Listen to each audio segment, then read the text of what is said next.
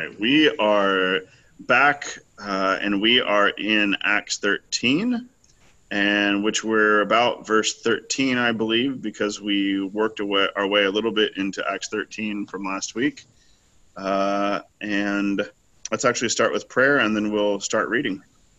In the name of the Father, and the Son, and the Holy Spirit. Amen. O Christ our God, be with us as we read about your holy apostles in the early church, about your Holy Spirit as it moved those men and women of old, and how they witnessed to your life, your teachings, your resurrection, and the power of your Holy Spirit in their lives.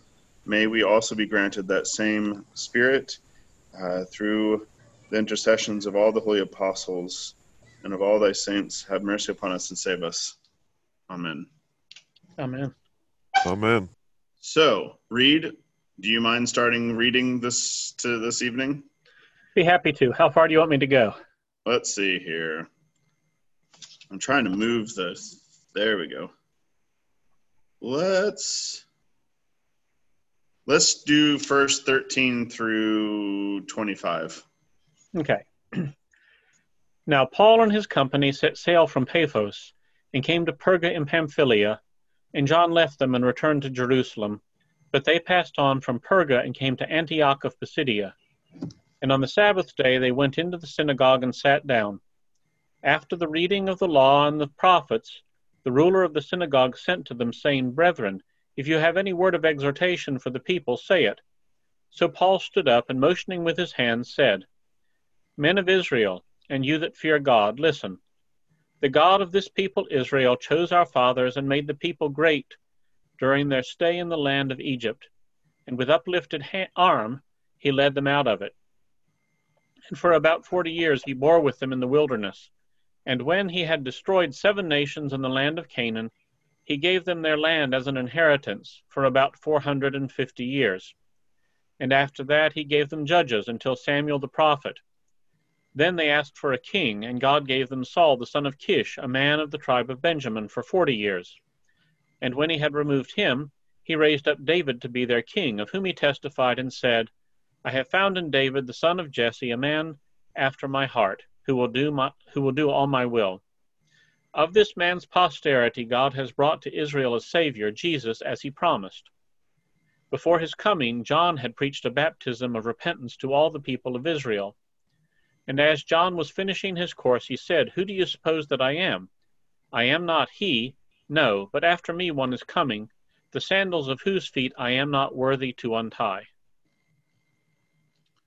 So at the beginning of this chapter, we saw the setting apart of Barnabas and Paul after worshiping the Lord and fasting. The church at Antioch hears the Holy Spirit saying to set apart Barnabas and Saul. And after they fasted and prayed, they commissioned them to send them off. And then we encountered, I'm going to scroll up a little bit, an interesting episode of another magician in Cyprus. And now we have come to another town where they have continued their journey. They're being set out by the Church of Antioch, and they are Antioch of Pisidia. And it gets a little confusing, and I'm sure most of you know the ancient world had many cities that had the same name, right? There's multiple Caesareas, there's multiple Alexandrias, there's obvious reasons for this because, well, Caesarea, Caesar, Alexandria, Alexander, as different waves of conquerors or Caesars or generals or, etc., Roman or Greco-Roman leadership, they name their cities the same names. So we're in a different Antioch than the Antioch that we started out. And we have Paul doing something that is key to a lot of the early churches' spreading of the gospel. Where does Paul go to? The synagogue.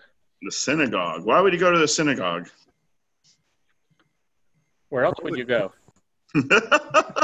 Probably because he's a Jew. Yeah. So he goes to the synagogue.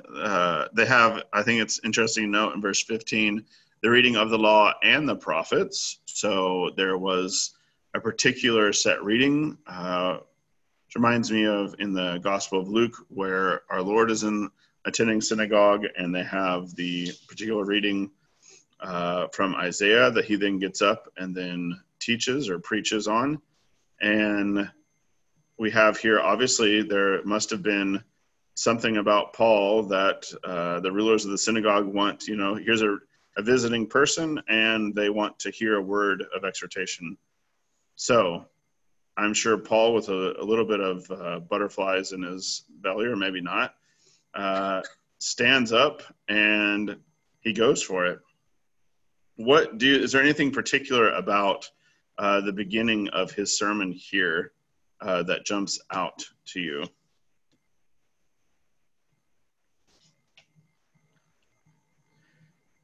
Well, there appear to be Gentiles in the audience, right? What makes you say that, Reed?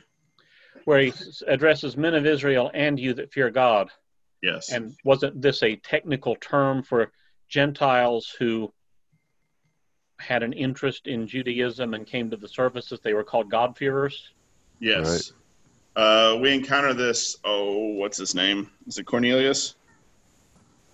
The righteous Gentile who was remembered for almsgiving. That's you. Right. Yeah. He would qualify, or he would be in that group of the God-fearers who would have attended synagogue and believed in the God of Israel, but they weren't fully accepted as men of Israel in the same way. I think David's grandchildren are around. Yeah, they are. Good. It's nice to hear children. Oh, and to see them. What do you all make of he's doing a kind of salvation history here, right? Right. He doesn't start with Abraham. He mentions Abraham later. We haven't read it yet. But he starts with Exodus, right? With Moses and the leading out of Egypt. Yeah. The uplifted arm, of course, is familiar language from the Psalms and from the way in which we talk about God having saved with his strong right arm. But also, I think we could see uplifted arm being Moses also had his arms lifted up physically and held there. And the church actually, in our hymnody around the Feast of the Exaltation of the Cross, brings this up, and how Moses was in a cruciform, having his hands held up for the Exodus. There's something about Paul here that he's really interested in time. He keeps noting how long these things happened. So they are in the wilderness for 40 years. They have received the land of Canaan, and they're there for about 450 years. They have judges, and then Samuel the prophet, who we actually remember today, as in tomorrow. So who we just commemorated here and sang for Vespers. Then we're kind of seeing Paul naming many of the institutions of Israel, judges, prophets, a king, and a specific noting of David. And I think it's interesting that he notes specifically of David that he was a man after God's own heart who will do his will. And it's of this line of David that Paul underlines that Jesus comes from. This is, of course, exactly what Jewish messianic expectation is that the son of David, the house of David, would be where the Messiah would come from. Why do you think Paul mentions John the Baptist here?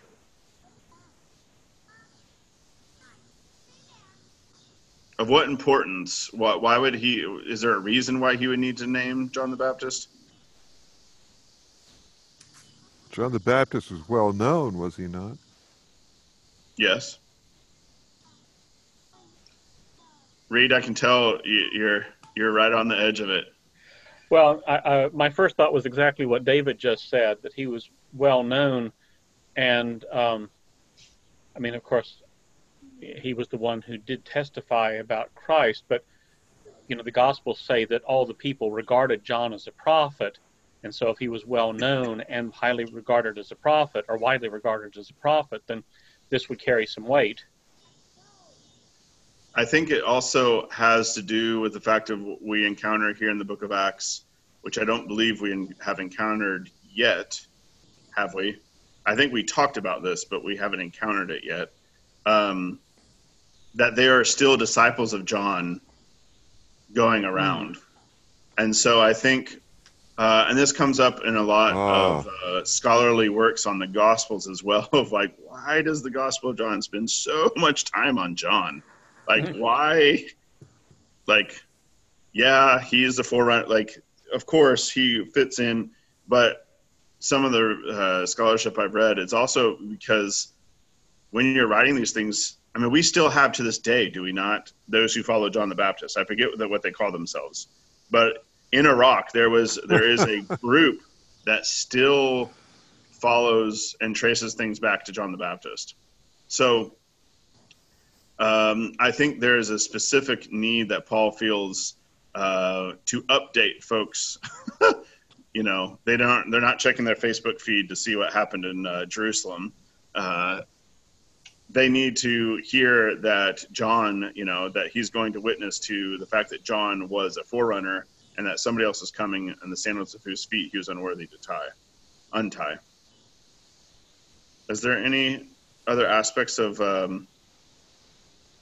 the way in which he outlines this kind of short salvation history here that jumps out to you? Or Well, this reminds me just a bit of Stephen's answer before was it the Sanhedrin he was before? Yeah. Where essentially he gives them a history lesson. Why do you think that? Why? I mean, like, these people obviously know this history, right? Right. Makes me feel better about preaching, right? Because you usually say the same things. I mean, he's preaching, but I think there is something about this of kind of building a case, probably, and showing dot to dot to dot. And when we were reading the Stephen homily sermon, it was very much all bound up still with temple things and what was going on with temple and Moses. And he makes his case that way. Paul here seems to be very concerned with, and it may have to do with I find it interesting that it doesn't spend a lot. There's a lot of things that you could. There's no temple reference here. Now that might be because they're not in Jerusalem, so he doesn't feel like. And the what is the anger there or the confusion or what wouldn't be an issue about the temple. He seems to be very much concerned with David, because I think if you read the names that he's dropping, he is dropping very specific. He doesn't mention Moses. He doesn't mention Joshua. He doesn't mention. Why would he mention Samuel?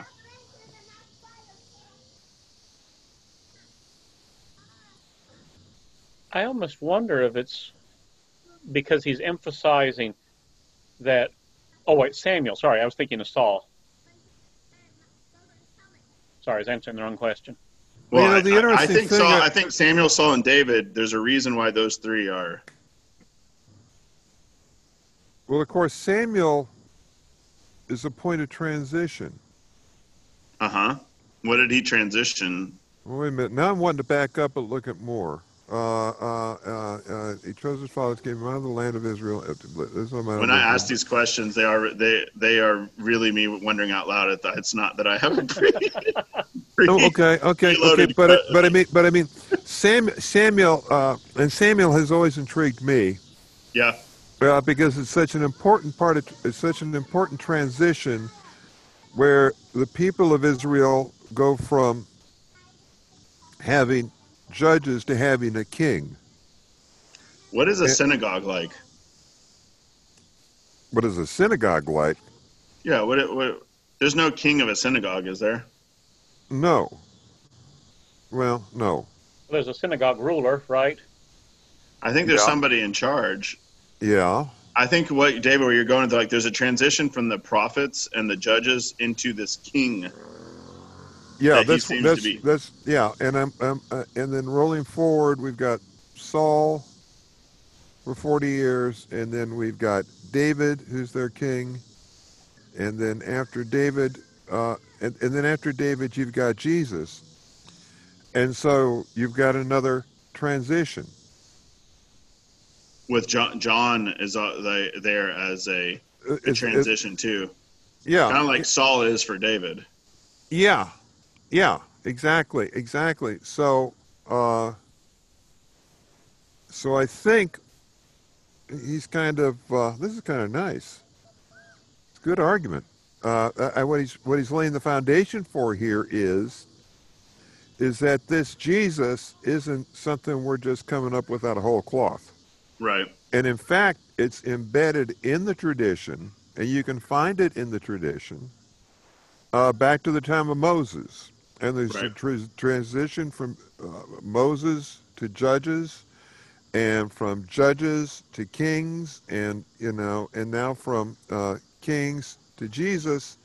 It's all it's just part of the growth of the nation of Israel. Nice job, Paul. I also had a thought.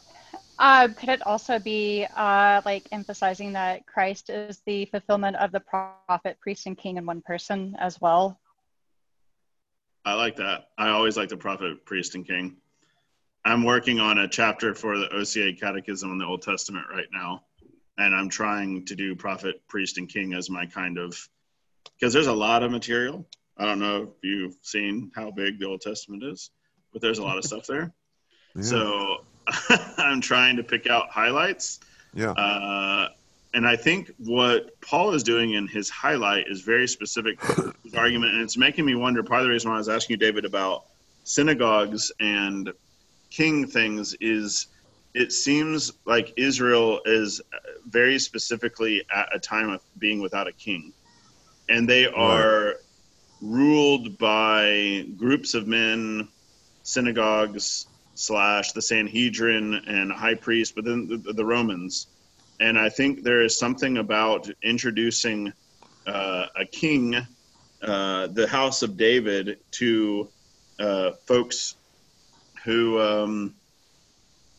are looking for a king, but they don't have a king. So I think focusing on that house of David, I think we'll also see as we go on, there's a reason why he's focused on David. So we should go ahead and start reading a few more verses, because that might also help us synthesize. Who would like to read the next section? Reed, do you want to keep reading some? I'm happy to. All right. Will you read? Let me see here. Read 26 through 43, and I'll move it down just a little bit when we get to 42, 43. Okay, thank you.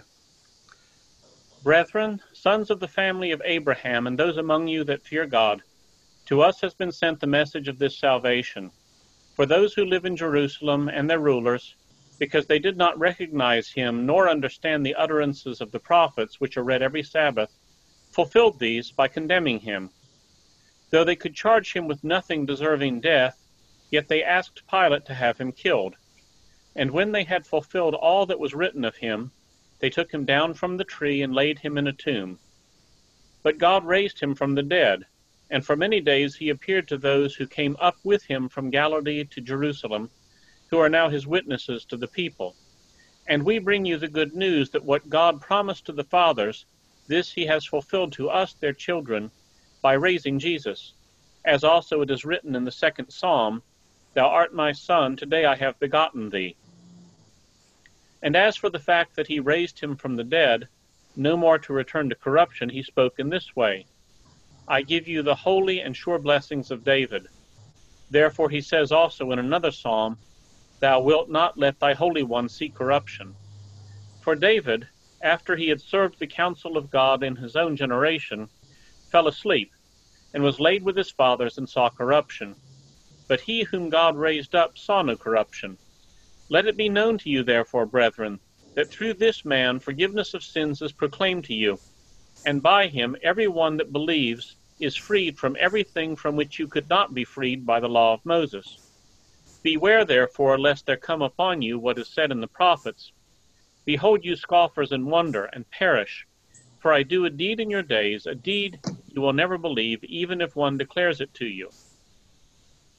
As they went out, the people begged that these things might be told them the next Sabbath.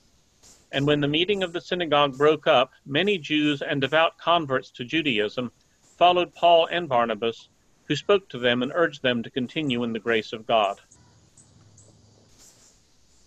Lots of fascinating stuff going on here. So we encounter Abraham being invoked, even though before Abraham was not invoked, nor was Moses. But we started with Samuel. I mean, we talk about Exodus, but we don't specifically reference Moses. So we have this very specific shift to a message of salvation. I want us to just go line by line because there's I have a lot of interest in the way Paul phrases these things. For those who live in Jerusalem and their rulers, because they did not recognize him, nor understand the utterances of the prophets, which are read every Sabbath, fulfilled these by condemning him. There is a definite tie of this sermon to the first sermon of the book of Acts. That being that there is in Jesus Christ, in not just in his death, but in the actual condemning of Jerusalem and the rulers of Jesus. Kind of the whole, I'll just say Holy Week, right? Like there's something about the entirety of Holy Week. I would say obviously the entire life of Christ, etc., even up into the whole economy of salvation that you'll find in the prophets in the Old Testament. But I think he's specifically focusing on here what has occurred in Jerusalem. I do find it interesting. I don't know if you all think there's anything to this, of why, at the end of the Gospel of Luke, we have it very clearly that Jesus proclaims to them the truth that's found in Moses and the prophets, and even in the Psalms. That there's an interpretation or understanding of all of the kind of genres, as it were, of Hebrew Scripture fulfill. Paul seems to be very specifically here talking about the utterances of the prophets. Do you think there's any particular reason for that? Well, it seems like later, when he's been arrested and is having to defend himself, especially before the Jews, he emphasizes again and again that he's just believing what the Jewish people have always hoped for, that this is the fulfillment of their scriptures. There's nothing foreign about this. Yeah. I think part of the reason why he's focused on the prophets here is because he's focused on, who would have thought the Psalter qualifies as prophetic literature? If I just came out of nowhere and said, are the Psalms or the Psalter, are they prophetic literature? What's your answer? Well, no. Oh, I mean, David's being honest. Well, I'm being. Do you know how the Orthodox Church Father? Do you want to know about then or now? Because I've read the Psalms for so many years, and I used to teach this stuff in Sunday school and stuff, and the Psalms are poetry. There's law, history, poetry, prophets. That's how you divide the Old Testament: law, history, poetry, prophets. And so the Psalms are always part of poetry, but now it's hard for me to read the Psalms And not just Jesus. Jesus is all over the place. He's constantly showing up in the Psalms. So to me, they are now quite prophetic. How do we in the church refer to David? He's David the prophet. He's a prophet and a king, right? Oh, is he called a prophet? Oh, he is called a prophet, isn't he? Yes, he is. Because, I mean, the second psalm, if you're going to look at passages in the Old Testament that are privileged passages, Psalm 2 is incredibly important. If you don't, and this is kind of challenging, because I don't have Psalm 2 memorized, but if you don't know the basic outline of Psalm 2, that's something that you should commit to some kind of memory, because it is such an important psalm about the king and the dialogue about making a king out of the people. The people reject him, but God has placed his Holy One on his hill, and he's going to rule with an iron rod, etc. He laughs them to scorn, I believe is how the King James puts it. The second psalm here, I think part of the reason why Paul talks this way is because he knows the exegesis that he's going to lay out. The whole argument of Paul is exegesis, right? Yeah. In the same way that Peter's sermon in Acts 2 is exegesis, Paul's that the scriptures are fulfilled in Jesus Christ. So this is just a basic assumption here about the fulfillment of scripture in Jesus Christ, that if you don't have that down, Christianity unravels completely. You have to have an understanding. I mean, this is enshrined in the creed because it reflects Christian faith, that the Holy Spirit spoke through the prophets, that there is a fulfillment of Scripture according to the Scriptures, that everything that happened to Jesus Christ. One of my, as a Protestant, one of my favorite hymnist, hymnographers was Isaac Watts. Yeah. Because he basically did to the Psalms, like he Christianized every single Psalm and saw Christ in every one of them, like a very orthodox view. So, of course, I became one later. Yes. Well, I think most of the traditional, if you were to read Calvin and Luther and those, you're very much going to, they're going to do the same things, because they're still very much connected to the trunk of Christendom. And I don't mean Christendom as in like geopolitical stuff. I mean Christendom as like the tradition. But over time, as the historical critical method arises in these things, then you start, the Psalms are, like a hymnal, they are of the temple, but the key, and I'm going to suggest a book here, Father Patrick Reardon, Henry Reardon's book on Christ in the Psalms. I would highly suggest that book. It's approachable. It's not, esoteric academic stuff, but it's very learned at the same time. That's how it's Reardon. And he does a very good, masterful job of explicating the Psalms and how to read them, especially the first few Psalms. Jesus is the whole key, the point, fulfillment. Why do we sing on Saturday evenings, "Blessed is the man"? Who is the blessed man of Psalm 1? Christ, right? And then who is? It's like a good guess to me. All these, the answer is probably going to be Jesus. So. Or it's a mystery. Oh, bada boom. All right. Why do you think it's important for Paul to emphasize the innocence of Jesus?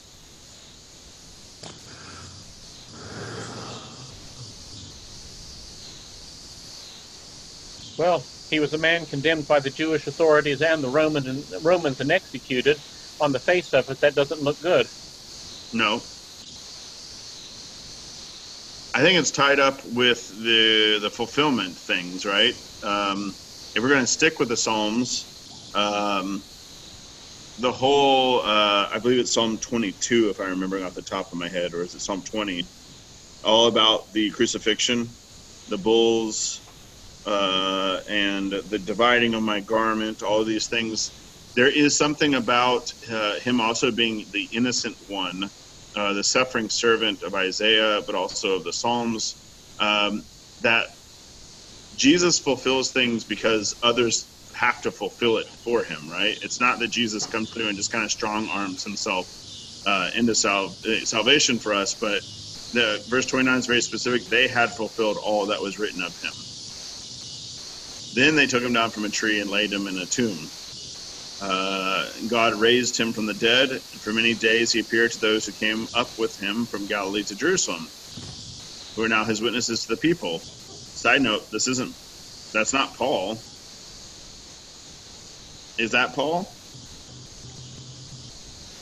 No. What do you mean? Verse 31, is he talking about himself? Many days Jesus appeared to those who came up with him. Oh, no. But he is the one in verse 32 bringing the good news that God had promised to the fathers. And that is Paul is we. Yes. Yeah.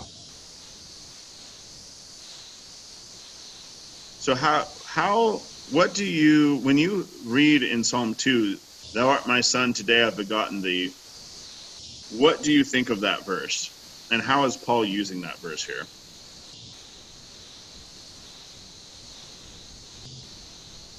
Should I be more specific?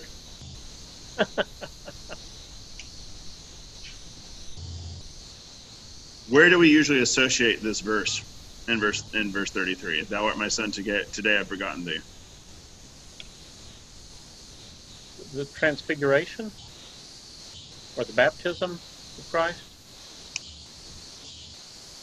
Here he doesn't seem to be talking about either of those.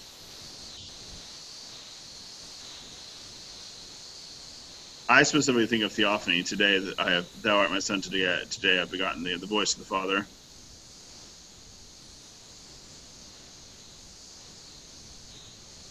But that's not his argument here.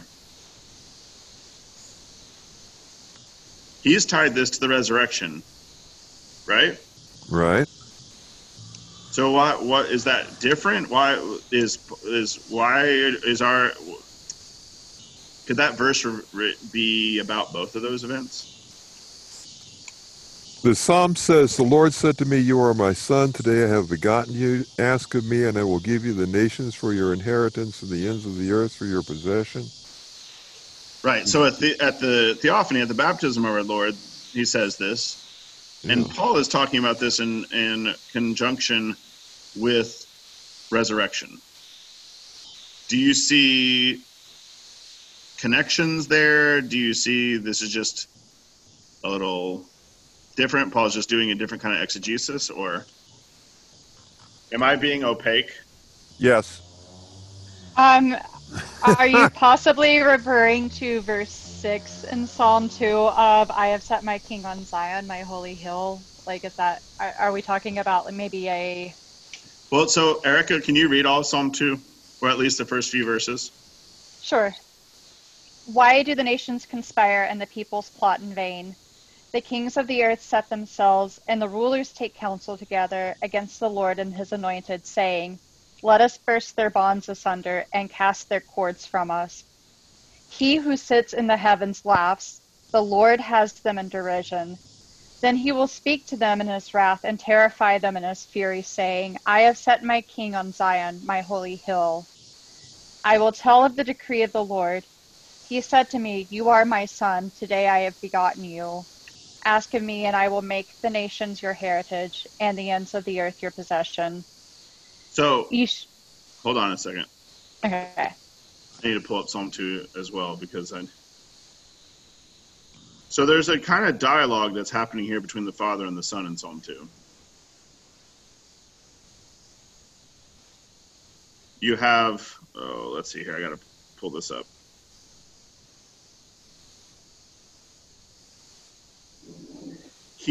So in verse 7, I will tell the decree of the Lord. He said to me, you are my son, today I've begotten you. There's a shift in the voice. So at the beginning, he who sits in the heavens laughs, the Lord has them in derision. He will speak to them in his wrath. Then verse 7 says, verse 6, the one who sits in the heavens, I have set my king on Zion. Then verse 7 says, I will tell the decree of the Lord. He said to me, you are my son, today I've begotten you. So you have basically kind of a dialogue, and Irenaeus, I believe, picks up on this very specifically. You have a dialogue between the Father and the Son. And my point in the multivalence of Scripture, I don't think that I was pointing at, is there something wrong with Paul's exegesis or with the writers? One, thou art my son, today I have begotten thee is already associated with the baptism. Paul is not talking about the baptism of our Lord. He's talking about the resurrection. So how does that function in early Christianity if that verse is being used in two different ways?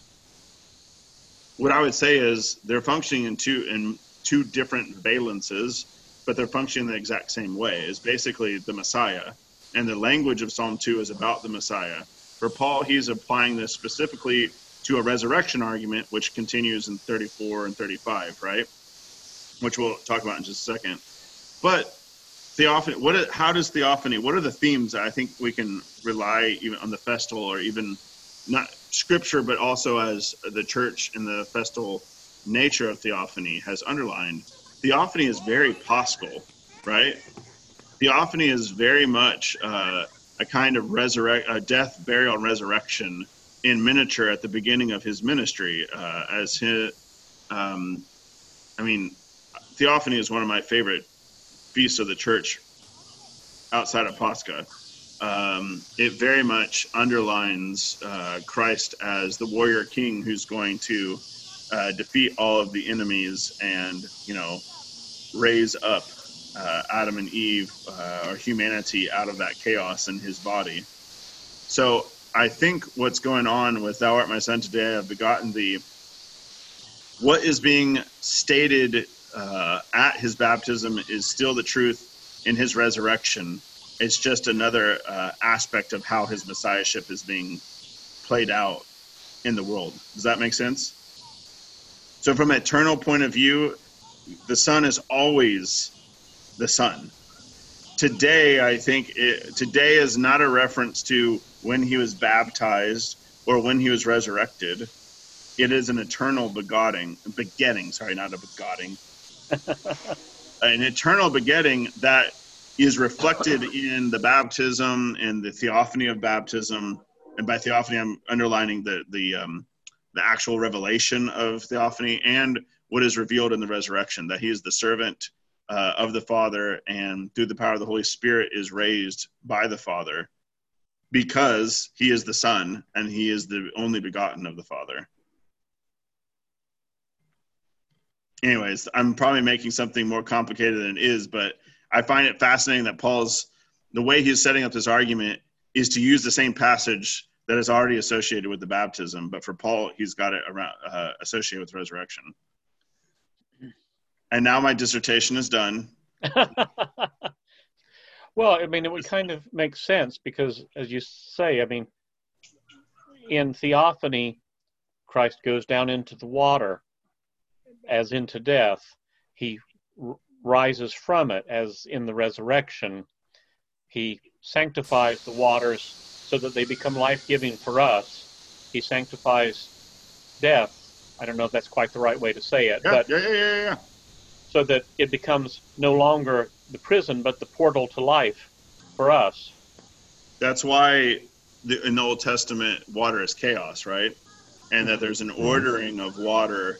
This is Exodus. This is Leviathan, Jonah. This is also the Psalms. Very much, why there's always this talk about being in high water, water and the chaos of water.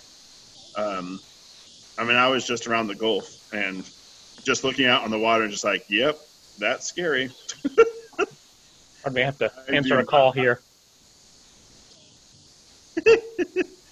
Hello, this is Reed. So, I don't want to keep going. David, have I confuzzled you? Yeah. Do you want me to go for it again or just forget about it? I'm gonna just roll. It's fine. It's okay if I don't understand. You know? It is. There's many times where I don't understand. You know, God raised him from the dead. And for many days he appeared to those who came up with him from Galilee to Jerusalem, who are now to be his witnesses to the people. And we bring you the good news that what God promised to the fathers, that he has fulfilled to us their children by raising Jesus, as also it is written in the second Psalm, Thou art my son, today I have begotten thee. To me it just flows. I agree with you. I don't need to add to that. And as for the fact he raised him from the dead, no more to return to corruption, he's spoken this way, I will give you the holy and sure blessings of David. Therefore he also says in another psalm, Thou wilt not let thy Holy One see corruption. It all just flows quite well for me. I don't need to work it hard. Sorry. I don't think I'm working it hard. I think I'm trying to deal with why he's, in his argument, why he's using that text. Well, it just seems to me he's using that text because of his audience. Right. His whole argument seems to me to be, you know. But I don't think he's just copy and pasting these things because he says, "Oh, thou art my son, today I have begotten thee." That sounds good. That supports what my argument is. He's drawing upon the entire narrative of the second psalm to support what he's saying. Sure. So is the gospel writers about theophany. So to me, I'm trying to understand why that would be tied into baptism and also resurrection of our Lord. That's all. Yeah, but baptism that's what confuses me because I don't see anything about baptism here. So I don't get that. So then because the gospel writers used the same verse. Yes. I know and Paul used that same verse for a different reason. Yes. So I'm trying to understand what the difference is, or if there is a difference. Okay. So let's go to bodily resurrection. What are the holy and sure blessings of David? Well, back up for a minute. Baptism is about resurrection. Baptism is about death and resurrection. And Paul is talking to these folks about death and resurrection. And the second psalm is pretty clearly about death and resurrection. So it's not surprising to me he uses the same text. Right, that's what I said. Oh, is that what you said? Yes. Okay. You're having a violent agreement. Yeah, that's what we're doing. Okay. So are we good to go to verse 34? Sure we are. You're just a lot smarter than I am, so I can only do it I can only do it real simply. No, I think you did a better job of summarizing what I was trying to get at. Oh, okay. Well, see, I'm learning. There you go. Verse 30. What are in verse 34 the holy and sure blessings of David? Just the promise of the eternal kingdom. Yeah. The Son who would sit on the throne, and yeah, that's what I would associate it with. Yeah. And I don't have in front of me where this quote comes from. I think it's Isaiah 55, verse 3, or at least I just Googled that particular thing, and it's showing up this verse in Acts, and then Isaiah chapter 55, verse 3. I'm so glad you Googled that. If you did that off the top of your head, I was hanging up. No, I have a good memory, but not that good. Interesting. The language, at least the RSV, does not reflect the verse 34 language. So in 34 it says, "I will give you the holy and sure blessings of David," and then Isaiah 55:3 says, "I will make with you an everlasting covenant, my steadfast sure love for David." which I can see why it would associate. I mean, I think we're basically, without having to, obviously this is a direct quote, and this also brings up issues and quotes of the New Testament, of the Old Testament, of what exactly the versions that what they're quoting. Sure. Septuagint, because sometimes they're quoting Septuagint or even Aramaic version. So I think us getting the main point, the holy and sure blessings of David is the eternal covenant that God made, that the house of David would bring forth the Messiah. The Messiah would be from David. And of course, the people who translated Isaiah 55 are not the same people that translated Acts, right? Right. So they could be looking at exactly the same phrase in the original. And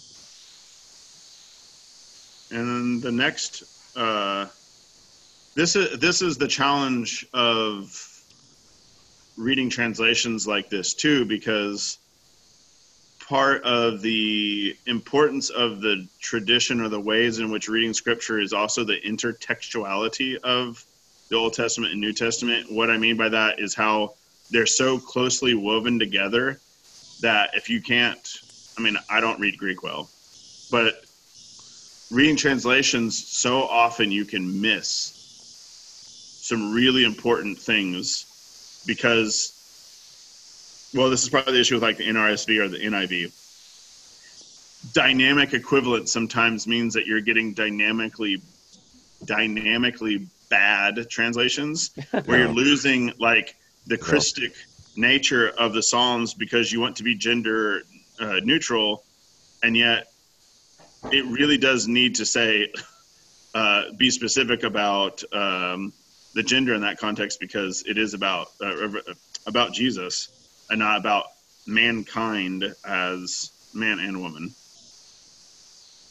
Dynamic obscurity. Say that again. Sorry. Dynamic obscurity. Dynamic obscurity. Nice. So Psalm 16 is another psalm that he is mentioning in 35, verse 35. Well, I also pulled up Psalm 2 not Psalm 2, but Acts 2 on my phone. And looking at Peter's sermon there, and he covers very much the same territory. Therefore my heart rejoiced and my tongue was glad. Moreover, my flesh will rest in hope, for you will not leave my soul in Hades, nor will you let your Holy One see corruption. And, men and brethren, let me tell you, David was dead and buried, and his tomb is with us, but he was a prophet, and so he was speaking about Christ. So what does that tell you? Or at least it tells me something, but what do you think the significance of them sharing that same reasoning? Well, it makes it seem as though it was a widely held understanding within the early church. This was the right way. Right. It's you are seeing the paths of interpretation developing already, with Peter and Paul having some of the same interpretations of the text. I can imagine, we've talked about how Paul spent 3 years, it talks about, in Arabia, and then he spent time with Jerusalem, in Jerusalem, making sure that he can basically get apostolic stamp of approval. And some of that, I think, is actually that they were having Bible study, that worship, fasting, and Bible study, and basically kind of doing the Road to Emmaus event for much of the early life of the church, where they read scripture that they'd always read, and now they have the eyes of Christ and the empowerment of the Holy Spirit to be able to discern and understand those scriptures. So when they read the Psalms especially, and they read, therefore my heart is glad and my glory rejoices, my flesh also will rest in hope, for you will not leave my soul in Sheol, nor will you allow your Holy One to see corruption. You will show me the path of life, in your presence is fullness of joy, at your right hand are pleasures forevermore. They're going to think, well, whose soul is not left in Sheol? Who is the Holy One who didn't see corruption? Of course, Jesus. So, and as Paul and Peter both say, that wasn't David. So David is obviously talking about, this is obviously a messianic passage, and who else but in Jesus Christ is this fulfilled? Is the sayings of the prophets fulfilled in Jesus Christ?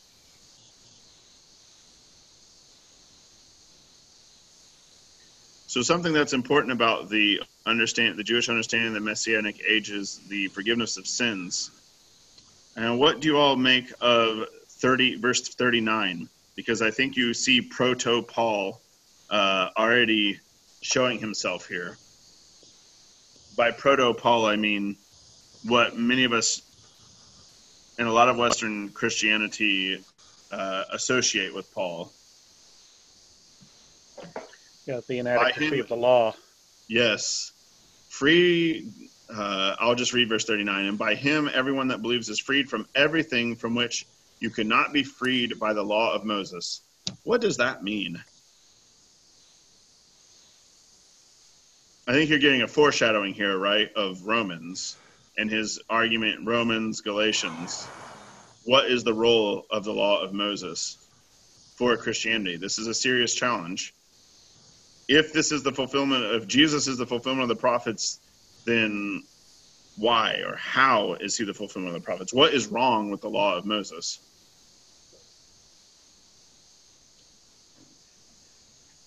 It's good, but it's too little of the right thing. Expound, Reed. What do you mean? Well, I mean, I always think of the illustration that I think St. Irenaeus used, where he said that the Old Testament, or not the Old Testament, but the law, was like a torch in the night, whereas the coming of Christ was like the rising of the sun. Right. And so, in a dark night, a torch is a real blessing. But once the sun comes up, it becomes kind of a nuisance, and you toss it aside, because the torch was the right kind of thing, but it was just anticipating the real light, which is the sun. Right. I think this feeds into, in the early chapters of Romans, Paul's argument about what the law of Moses, how it functions or what it does. It reveals sin, right? It's good at saying what's wrong.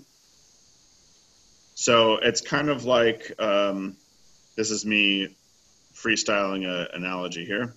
It's kind of like your conscience saying, no, you shouldn't do that, and you know that you shouldn't do that, but there's nothing about your conscience that is necessarily going to change your will. It's just the no, right?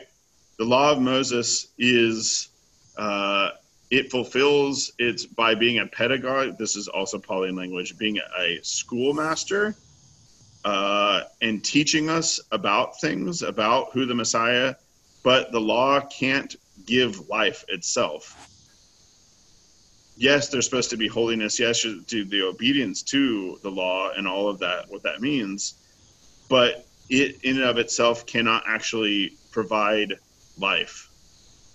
In that, and I think you can only come to that conclusion when God himself comes in the flesh and blazes the way back to the heavenly throne and gives life to fallen Adam in the way that the law could never do that. The law couldn't fulfill the law. The law could not live a life that Jesus did. There is something about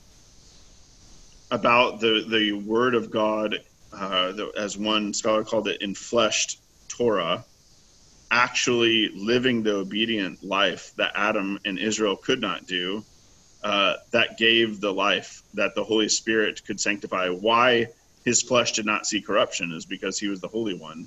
And then we can share in that. It's something the law could not do. The law could not give life in communion with God in the way that God can. Does that make sense? I'm trying to summarize a lot of early Romans, and that I really didn't really come with a breakthrough on the book of Romans till much later in my life, because the book of Romans is a maze. And I think if you ask the wrong questions of the book of Romans or of Paul, you're going to end up in some cul-de-sacs for a very long time. We're going to do that next, right? Yes, I hope so. And I believe Good. Reed is going to be our guide in that. Good. Yes, we're tired of me. I'm tired of me. No, I know that that's not what you mean, David. There is something Virgilian about Reed. There you go. Well, thank you. But that doesn't mean that you're in limbo, Reed. Don't worry. Yeah. You're not with the righteous pagans. I actually understand that illusion. So, Yeah. No, it actually means you're in hell and you're going back through again. But now we're in reincarnation land, right? Yeah. Oh, could I, Father? Yes, Isn't please. it like the law can keep you from death, but it cannot give you life? brilliant. Well, I don't think so, but thank you. No, that was pithy. That was great. Yeah. But still, the Holy Spirit spoke through the prophets. Absolutely. So it's like. But the person of God was not present in his words. It's like they're signs, but it's not him who led an incorrupt life. The deified flesh had not come. Does that make sense? Sure. And I think that is, and even the idea of like the Holy One not seeing corruption, that his flesh was deified and we couldn't even really see it or understand it. That in the way that we just saw with the Feast of the Transfiguration, that really, like, I don't know how or why I never really understood that fact. It's also kind of pondering on manna in the desert in the Old Testament kept the body alive, but it did not give life to the spirit, not in the way the Eucharist does. Right. Well, and just like that, any of the resurrections outside of the resurrection of Christ, I could say the Assumption of the Theotokos later on, and none of the biblical, that they're all going to die. The Theotokos died as well, but that not again. Lazarus was going to die again, even though he was raised from the dead. But there is now, with the resurrection, we're in a different territory. The fullness has come. The shadows reflect that fullness, but they are shadows. And they're absolutely important, and they're given by God, and they are the law of God. I think that's Paul, like in Romans, it's not a denigration of Moses, just like in Jesus' ministry and his preaching. It's not a denigration of Moses. It's just the fulfillment, because nobody could live with what God outlined. Moses couldn't do it. David surely didn't do it. I mean, just go through. None of the prophets are able to do it besides the Holy One. Right. Well, and isn't that part of Paul's argument in Romans? He's saying the law is good and holy and pure, but we are infected by sin, and sin demonstrates its very wickedness in that it takes this thing that was good and puts us to death through it, because it uses the law to enrage us with sinful desires. Yeah. Romans is, I think if you don't, so this is how I've come to appreciate the book of Romans, you don't have kind of the dogmatic basis of the church in regards to the incarnation and Trinity and how to understand Scripture and what that means. I think you'll always come to Romans and you'll walk away a little frustrated and confused, because if you're coming at it with the whole shtick of how most of the kind of Augustinian justification debates go, you're going to end up, and that's what I mean, in those cul-de-sacs where it's just really confusing. Mm-hmm. And you just repeat the same. Oh my goodness. And sometimes it's just like, what you need is a different question, or you just need to step back and look at it from a different angle, and then there can be a lot of light shed there. But I'm glad we started with Acts and not Romans, because this text is a lot easier than Romans. Also, I think about the passage in Hebrews here where it talks about the blood of bulls and goats could not take away sins, and if the sins had cleansed the people of their sins, then their consciences wouldn't have continued bothering them. But the sacrifices keep being offered because they're never getting the job done. And that has very much of a sense of, these things aren't really setting you free, and you probably already know that. Yeah, and this is the underlining, I think, too, of the life in Christ is very much empowered by his indwelling in us by the Holy Spirit, and our having to imitate him and his, I'll use, this isn't typical Orthodox language, but a revivification of, or a sanctification of us requires our own mortification and imitation completely of him, and that we can't do that. And this is very much underlined by the fathers, especially later. Russians is where I'm mostly like, you can do nothing but by God's grace to be able to do it. So in some ways, it's like, take that, Reformed. Like, we agree with you. There's nothing good that we can do outside of Jesus Christ. We just don't have some of the other hang-ups.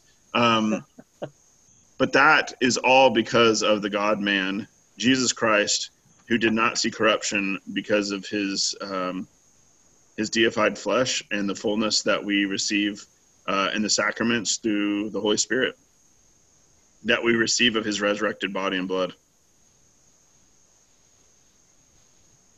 Is there any, the last verse there, it's 8:43, so I would like us to go ahead and come to a close there. But let's, in verse 40, beware, therefore, lest there come upon you what is said in the prophets, behold, scoffers, you scoffers, and wonder and perish, for I do a deed in your days, a deed you will never believe, if one declares it to you. So he goes really heavy on the prophets in order to get their attention. It seemed like it worked, because there was a lot of people who were very interested in what they had to say. So just a parting question. Why in verse 33, they spoke with these and they urged them to continue in the grace of God? Why don't they say you should be baptized? It seems like that is the consequence of many of the other sermons. Why here do they just say continue in the grace of God? Is it they weren't really ready to believe? They were interested, but weren't. I think you're on to something there, Reed. Partly because of verse 41. Well, why Paul says that. You can read a crowd sometimes, but like, I think something, or maybe they heard them in the tavern the night before. It may simply be a matter of timing. His whole argument has been that I've been moving around, by the way, trying to stay in the light, and I can't do it anymore because the sun finally went down. But his whole argument has been, that this is in the tradition. Okay, we're not coming out of left field. We're not making anything up out of whole cloth. All right, it's in the prophets. It's in the Psalms. It's in the history. It's all there. Okay, and that it's very much of, Paul saying, what we are teaching you, we are one of you. We are all in this together. So, continue, right? Continue in it. That's kind of what his argument is. That's kind of the bottom line of the way he's been arguing the whole evening or whatever is, continue. Continue. I think this is also, as I'm reading the next few verses, a lot of this also has to do with the fact that that we see in Paul and Barnabas's ministry. So far, we've seen a lot of success. We've obviously seen Jews who rejected this message. We've seen a lot of success with Jews, and we're going to see here how they don't have as much success, but they have with the Jews. They have success with the Gentiles, which is a fascinating thing. Well, we should probably call it an evening as we've gone about an hour or so. So I am going to stop the recording unless does anyone have any parting things to say? Not on the record. Not on the record.